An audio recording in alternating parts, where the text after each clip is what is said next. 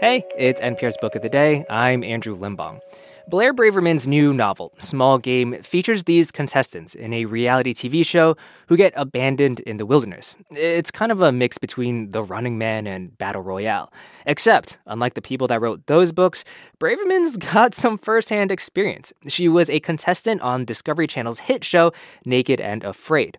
And in this interview with NPR's Ayesha Roscoe, they get to talking about the ethics of that kind of reality TV and the fine line between discomfort and suffering. 5 people are blindfolded, taken to a helicopter, and dropped into a lake in the middle of a remote wilderness. The show was called Civilization.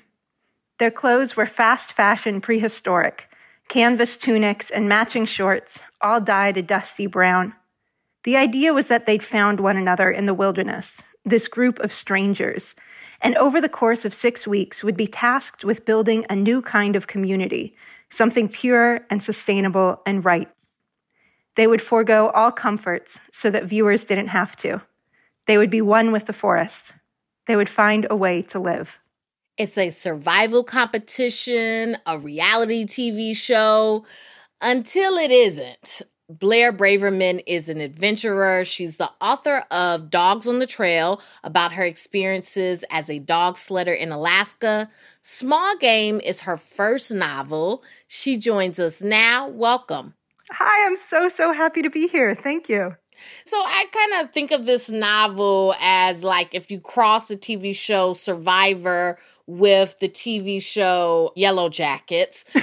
Although this book does not have any cannibalism in it. Tell us about Small Game and who the contestants are who sign up for the show. No cannibalism. Okay, spoilers. Well, I don't know if that might be a spoiler. You never know what can go wrong when people are stuck out there. So there's a small group of people who are selected for this show, and they're selected to be archetypes, so to speak. So Mara did not seek out the show. She's working as a survival instructor for basically rich tech bros in the Pacific Northwest who want to have a weekend adventure they can brag about. And then we have a young woman who's very beautiful, and she's on the show to be famous, but she has no interest in survival whatsoever. This old grouchy guy who may or may not have a heart of gold. It really remains to be seen. An Eagle Scout. We have a math teacher. They're all selected to play these roles. You and your husband were actually contestants on a reality survival show, Naked and Afraid, in 2018. I thought y'all got a prize, but I was doing some reading. I guess you don't get a prize? There's no prize. It's literally for the reward of being naked on TV in front of a million strangers. I mean, I found Naked and Afraid really fun. I found it like incredibly physically uncomfortable at all times. Constantly thirsty, constantly hungry, like constantly had thorns in my feet, got surrounded by hyenas a lot. On a deeper level, I found it kind of relaxing because it was very simple. You were only focusing on the next thing at a time. You were focusing on how am I going to get water? How am I going to make it through the day without eating? I became hyper aware of being part of the food chain. Predators would sort of walk by and I'd be like, well, I am just as much food as every other animal here, and probably more so because I'm very bad at defending myself and I don't have claws or sharp teeth. And you wanted to eat. You were constantly thinking about eating because you were starving. All the time. I wanted to eat everything. I'd see like an elephant go by and I'd be like, can I? And I love elephants. I didn't think I'd have those thoughts when I saw an elephant. But like when you haven't eaten in a week, you're like, that is calories. Well, and that's how you end up with cannibalism. That's true. If we just gone a few more weeks. Did the thought ever cross your mind when you were doing this? Like, what if I was just stuck out here and then that would be a book? Did you ever think that? I thought you were going to ask if cannibalism had ever crossed my mind. Well,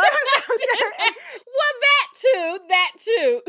Yeah, genuinely, the answer is no. Okay. I did. The crew would leave at night, and I was aware of the fact that I really was trusting that they would come back in the morning because we didn't know where we were. We didn't know how to get out. And so as long as they were going to come back in the morning, then it was all recreational, And so I think that was part of the seed of Small Game, was what happens if people are sent out for a reality show, which is meant to be a decision they make. They're out there by choice, and it becomes something where they're not out there by choice at all, a fake survival situation that turns into real survival. You know, we can't give away too much of the story. There's a lot of suspense. It's a mystery. But what ends up really being scary is like kind of the internal things that are going on and being in the dark about not knowing what's going on and them trying to make sense of it and how to proceed, right? Right. And I think we often think of wilderness as exterior threats. And it's more about simply not having the systems anymore to get the things that you need, to get the clean water, to get the food, to get out if you need medical care. I mean, the thing is, if things go really wrong on a reality show, on some level, you have to wonder if it's all still part of the reality show. If that's the point, for people to watch you suffer a lot. And, you know, because they're going to hide those twists from you always. They're never going to tell you the twists in advance. Yeah. When does the show end is also a part of this. It's like, what is for performance and what is real life? Right. And they, you know, and everyone interprets that differently. And that's part of the conflict. How do you make sense of the dichotomy of people making a choice to go and to suffer, but then there's all this like real suffering in the world, right? There is that right, yes. conflict. I don't know if it's a conflict, but there is that dynamic. There's a difference between discomfort and suffering. You can go out in the wilderness and choose to do something that's going to be uncomfortable. And to some degree, that's something I decide almost every day when I go out with my sled dogs. It's going to be cold. I'm going to be tired. We might get stuck out there overnight. Like, there's a certain amount of discomfort that you're accepting. And that's really different from suffering. I would venture to say that if you choose it, it's not suffering. Mm-hmm. It's just discomfort. Mm-hmm. No, that makes sense because I wouldn't choose it. So that would be suffering for me. And it can be miserable. Yeah. It can be totally miserable and you can be afraid. Yeah, that knowledge that you can leave is really a game changer.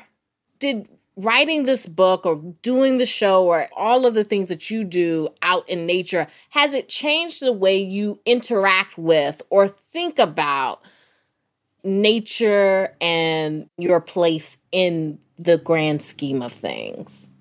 I mean, it has to. You can't go out in the woods and still think that you are separate from that natural world that's around you. I think the common answer is that it is relaxing to realize how small you are in the face of the vastness of the universe. I've heard people talk about that a lot. And that's not something that I have felt comforted by, actually. But what I am reassured by is how indifferent nature is. And by the fact that nature never, ever, ever intends harm on me. People can intend harm on other people. Like, they can want to see another person suffer. But if you're being bitten by mosquitoes, if you're very cold, if there's a storm, none of those elements are doing it because they choose and accept or are excited by the idea of you suffering. And you could live, and no one's going to care about that either. It's just... Right. I mean, they might enjoy it because, like, things will eat you, and, like, worms will eat you, and they all think that's, like, really great. They feel very lucky, or whatever worms feel. And so that makes you feel comforted? Absolutely. I feel very, very comfortable when I'm out in the woods. That's Blair Braverman. Her novel is called Small Game. Thanks so much for talking with us today. Thank you so much for a great conversation.